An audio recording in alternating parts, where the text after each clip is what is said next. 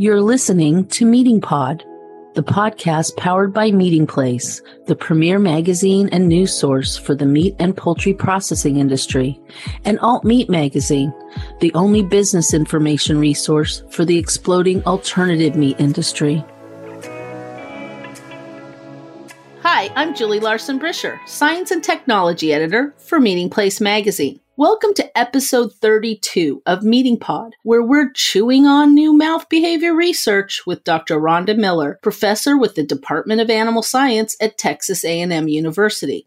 Before joining the faculty at Texas A&M, Rhonda was Director of Research and Development at Monfort, the second largest beef and pork packer in the U.S. During her tenure at Monfort, she developed more than 300 new meat products for its further process division. Today, Rhonda conducts research on the quality, quantity, safety, and usefulness of meat and meat products through her appointment with the Texas Agricultural Experiment Station. Rhonda is highly regarded for her expertise in sensory evaluation. Since 1988, she has been director of the Sensory Science Evaluation Laboratory, where a variety of meat and food products are evaluated for flavor and palatability. The lab's expert-trained descriptive attribute sensory panel provides support for university meat scientists and faculty, as well as for the meat and poultry industry and other institutions. I'm excited to have Rhonda on the podcast today to discuss the groundbreaking sensory research on mouth behavior, co-developed by Texas A&M and the Understanding and Insight Group. Mouth behavior involves aspects of chewing and the way we hold or manipulate food in our mouth, and goes beyond what would traditionally be called food texture or the physical properties of chewing. It's a research and development framework on how consumers interact with food that promises to have big implications for the meat industry. But I'll let Rhonda tell the story. Welcome to Meeting Pod, Rhonda. It's really an honor to have you as a guest on the podcast today. Thank you very much, Julie. It's exciting to be here. I'm always willing to talk about new innovations, especially when it involves eating meat. So thank you for your time today. Well, let's get right to it. So what is mouth behavior, and why is it important that meat processors know about it? Well, one of the parts of mouth behavior, when Jennifer Vahalik, who is with the UNI Corporation, one of the owners, one of the partners, she talked about how when they worked with companies, food companies, on food products, they were finding out that consumers manipulated food differently in their mouth.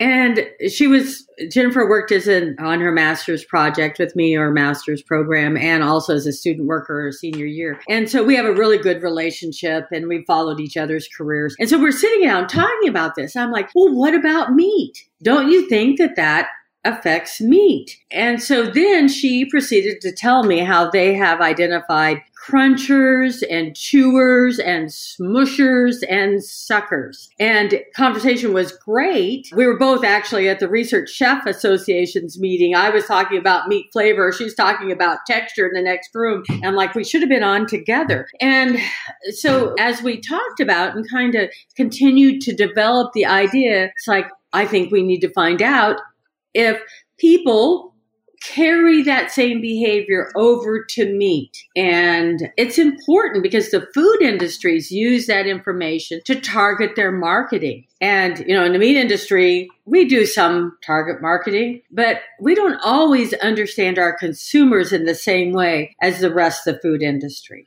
And this was just a different way of thinking about it. And I actually went back into the literature, the sensory literature, especially the meat science literature, which really didn't start until the 1940s and is still a little bit limited and really didn't develop until the 1970s. We haven't looked at anything but muscle fiber tenderness, connective tissue amount, and then our traditional hardness and ground beef. Those were all from the 70s and before. The 1950s. And I think as we look at our consumers, I measure tenderness with consumers. I measure tenderness with my descriptive panel. And then I try to look at the relationships. And they aren't very strong. That's okay. But they're consistent. But there's a lot of information that we don't know. And so this just sparked my curiosity, my desire to think, there's something going on there. And consumers, you can't walk up to a consumer on the street and say, are you a cruncher, a chewer, a smusher, or a sucker? Now, they probably walk away and say,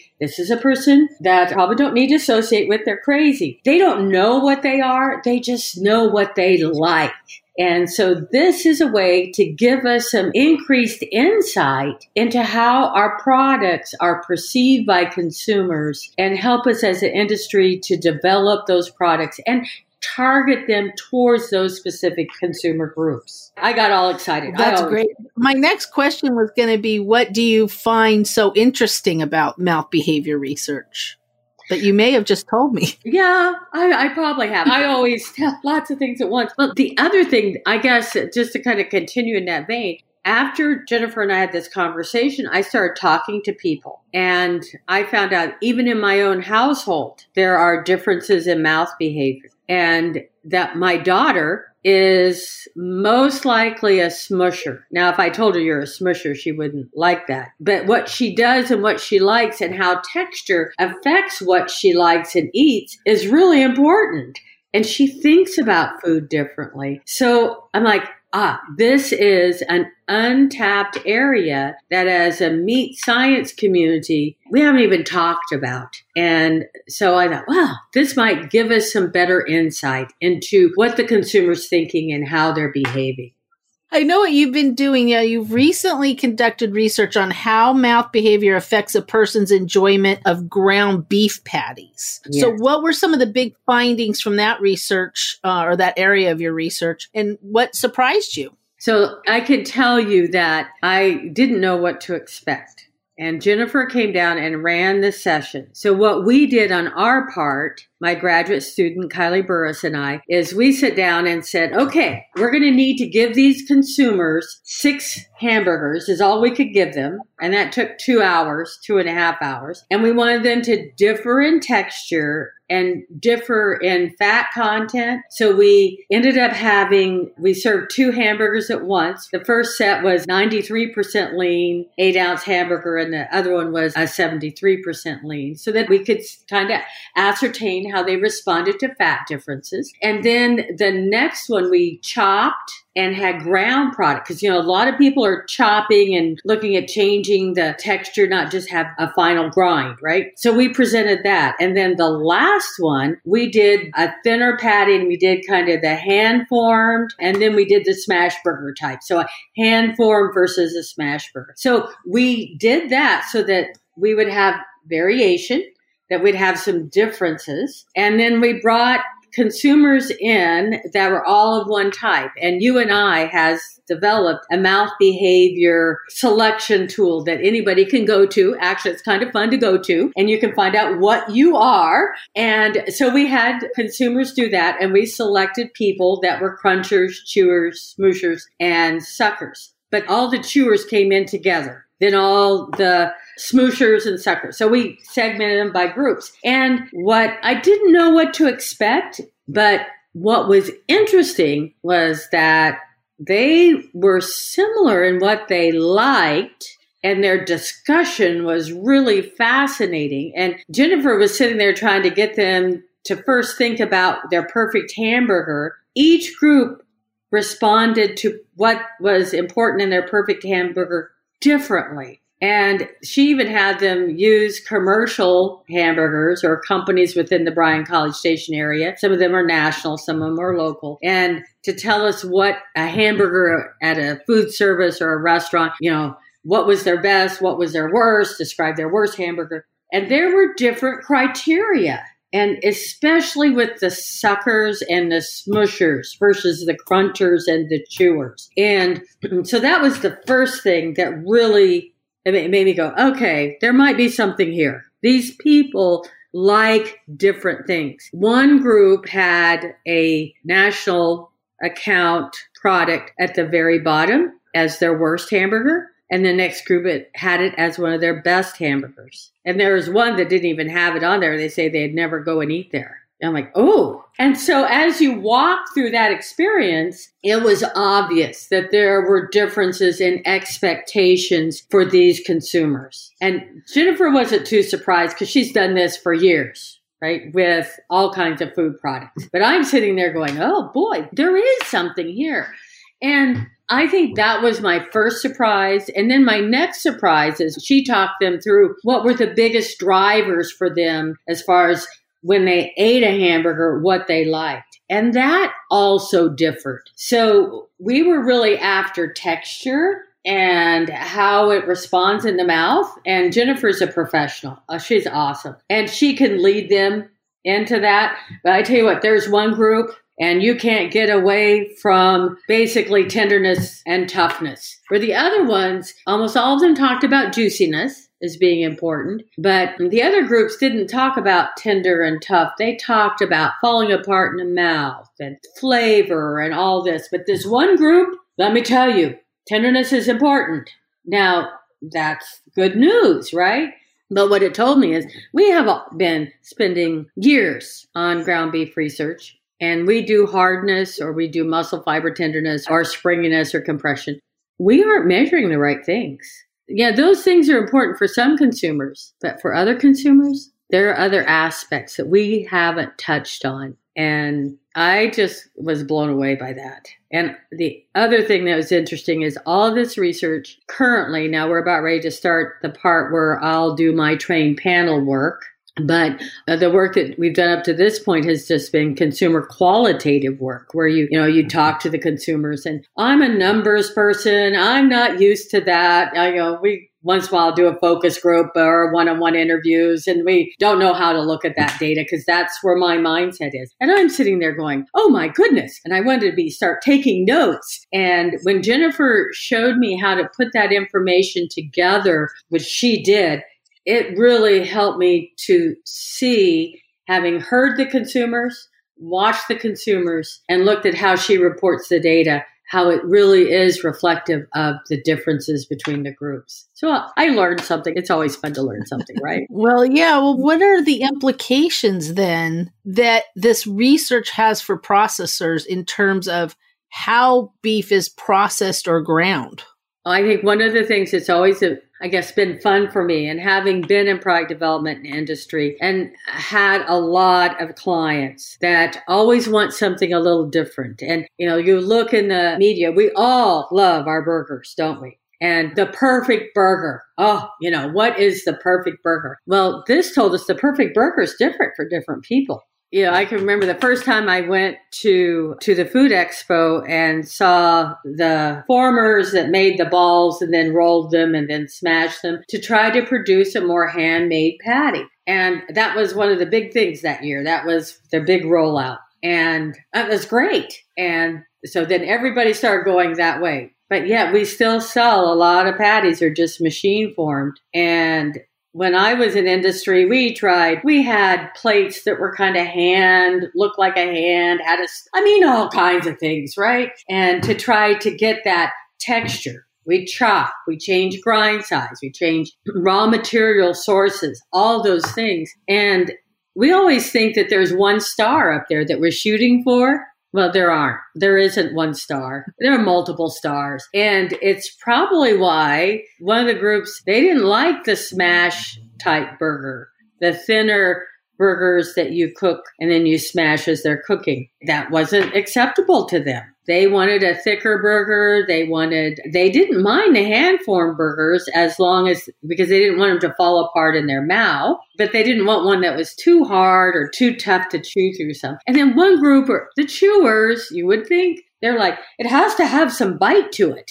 Then the next night, the crunchers are like, it needs to crunch, but it better fall apart after it. So they don't want the same thing. And here we are, we've been targeting towards this one thing, this perfect burger, right? So I think that's one thing that is really important, that processors understand their market. And I'm going to tell you, we had a lot of discussions about the major food chain hamburgers, and I don't really want to get into all of that, but nobody put McDonald's at the top as the hamburger they liked the best, and that was the perfect hamburger. They didn't tend to trash it either. But when you ask them about McDonald's hamburgers, they're consistent, they're cost effective, and they're fast and convenient. And they're always the same. So, we're not saying that everybody has to change what they're doing, but we're trying to help the industry start looking not just at one star, but how multiple consumer segments could be reached and satisfied. Well, what about plant-based proteins that are trying to emulate the texture and taste of meat? What does mouth behavior tell us about those efforts? Julie, that's such an excellent question because I actually talked at the emerging plant protein meetings about texture evaluation and alternative protein products. And that was before we did this study because I've had colleagues who do research in that area. And texture is one of the biggest challenges that they face, making it have that meat-like bite. We, on the flavor side, we have lots of alternatives to try to get the beef flavor there.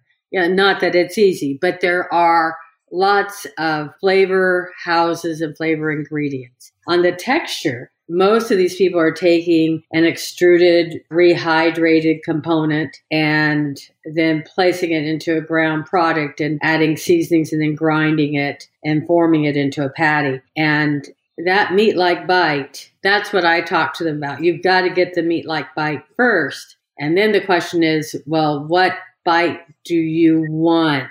But you need something that's going to crisp up a little bit on the edges, that's going to stay moist. And one of the things that our consumers and all four of the groups told us with the 27% fat versus 7% fat, they don't know why they like the 27% better.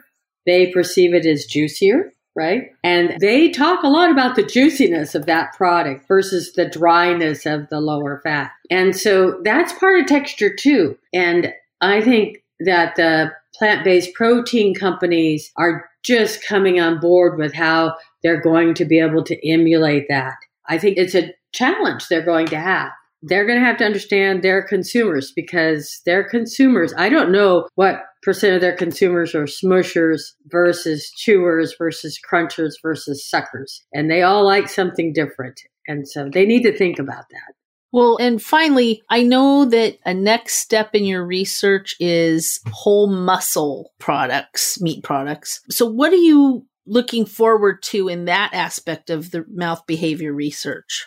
We're going to be doing that this fall. I am so excited because I'm just going to tell you, UNI Corporation convinced me, all right, that there are differences. And I'm anxious to see how those differences are expressed in whole muscle. And I think that poultry, we're going to do poultry, pork, and beef. And it wouldn't surprise me that there are different expectations. Even like crunchers may want something different from a chicken breast than what they want from a steak. We'll find out. And one of the funny things, I have two of my colleagues here at A&M who are meat scientists. We were in a defense and we had some downtime and we're talking about this because everybody's really interested in it. And one of my colleagues said, yeah, the reason I eat top butts is because they have a little bit more chew to them.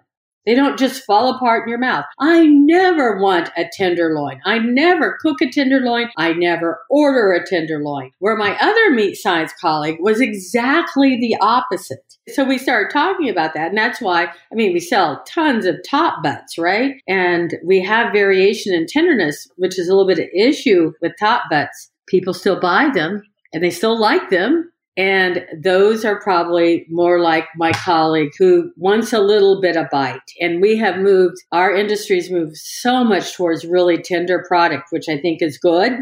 That's been part of my past research as well. But I think we're going to find some new nuances about how to merchandise some of those whole muscle cuts that have some inherent differences. And then I think we all think that chicken and beef have the same expectations. And I'm not convinced. I don't know. We're about ready to find out, though. So I'm excited for that. Right.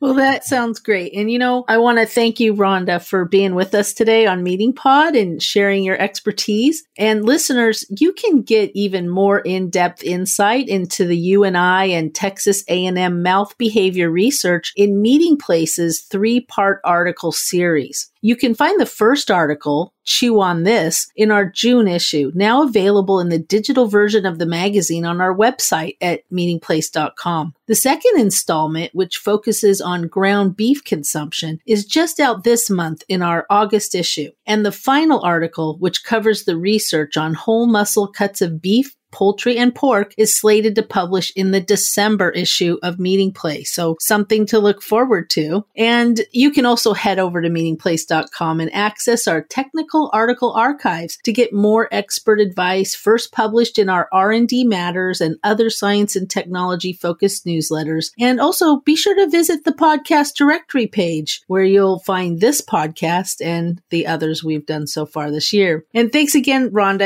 Today my husband is putting some beautiful super spice rubbed pork loins in the pellet grill. And maybe I should do a little experiment of my own and see if I suspect I'm a chewer or a smusher. And I'm going to find out because there's something about that long cook smoke in the pellet grill that makes every piece of meat he puts in there smooth. It's like smooth chicken or smooth pork. So I'm excited to sort of experiment on myself.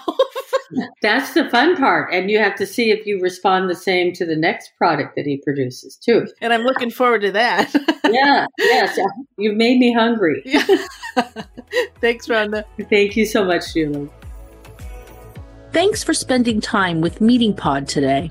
Remember to tune in on Mondays and get the inside track on the people and processes that power the protein supply. Be sure to subscribe to Meeting Pod on Spotify, Apple Podcasts, or wherever you get your podcasts. And follow Meeting Place and AltMate magazines on social media, or visit our websites at meetingplace.com and alt-meet.net.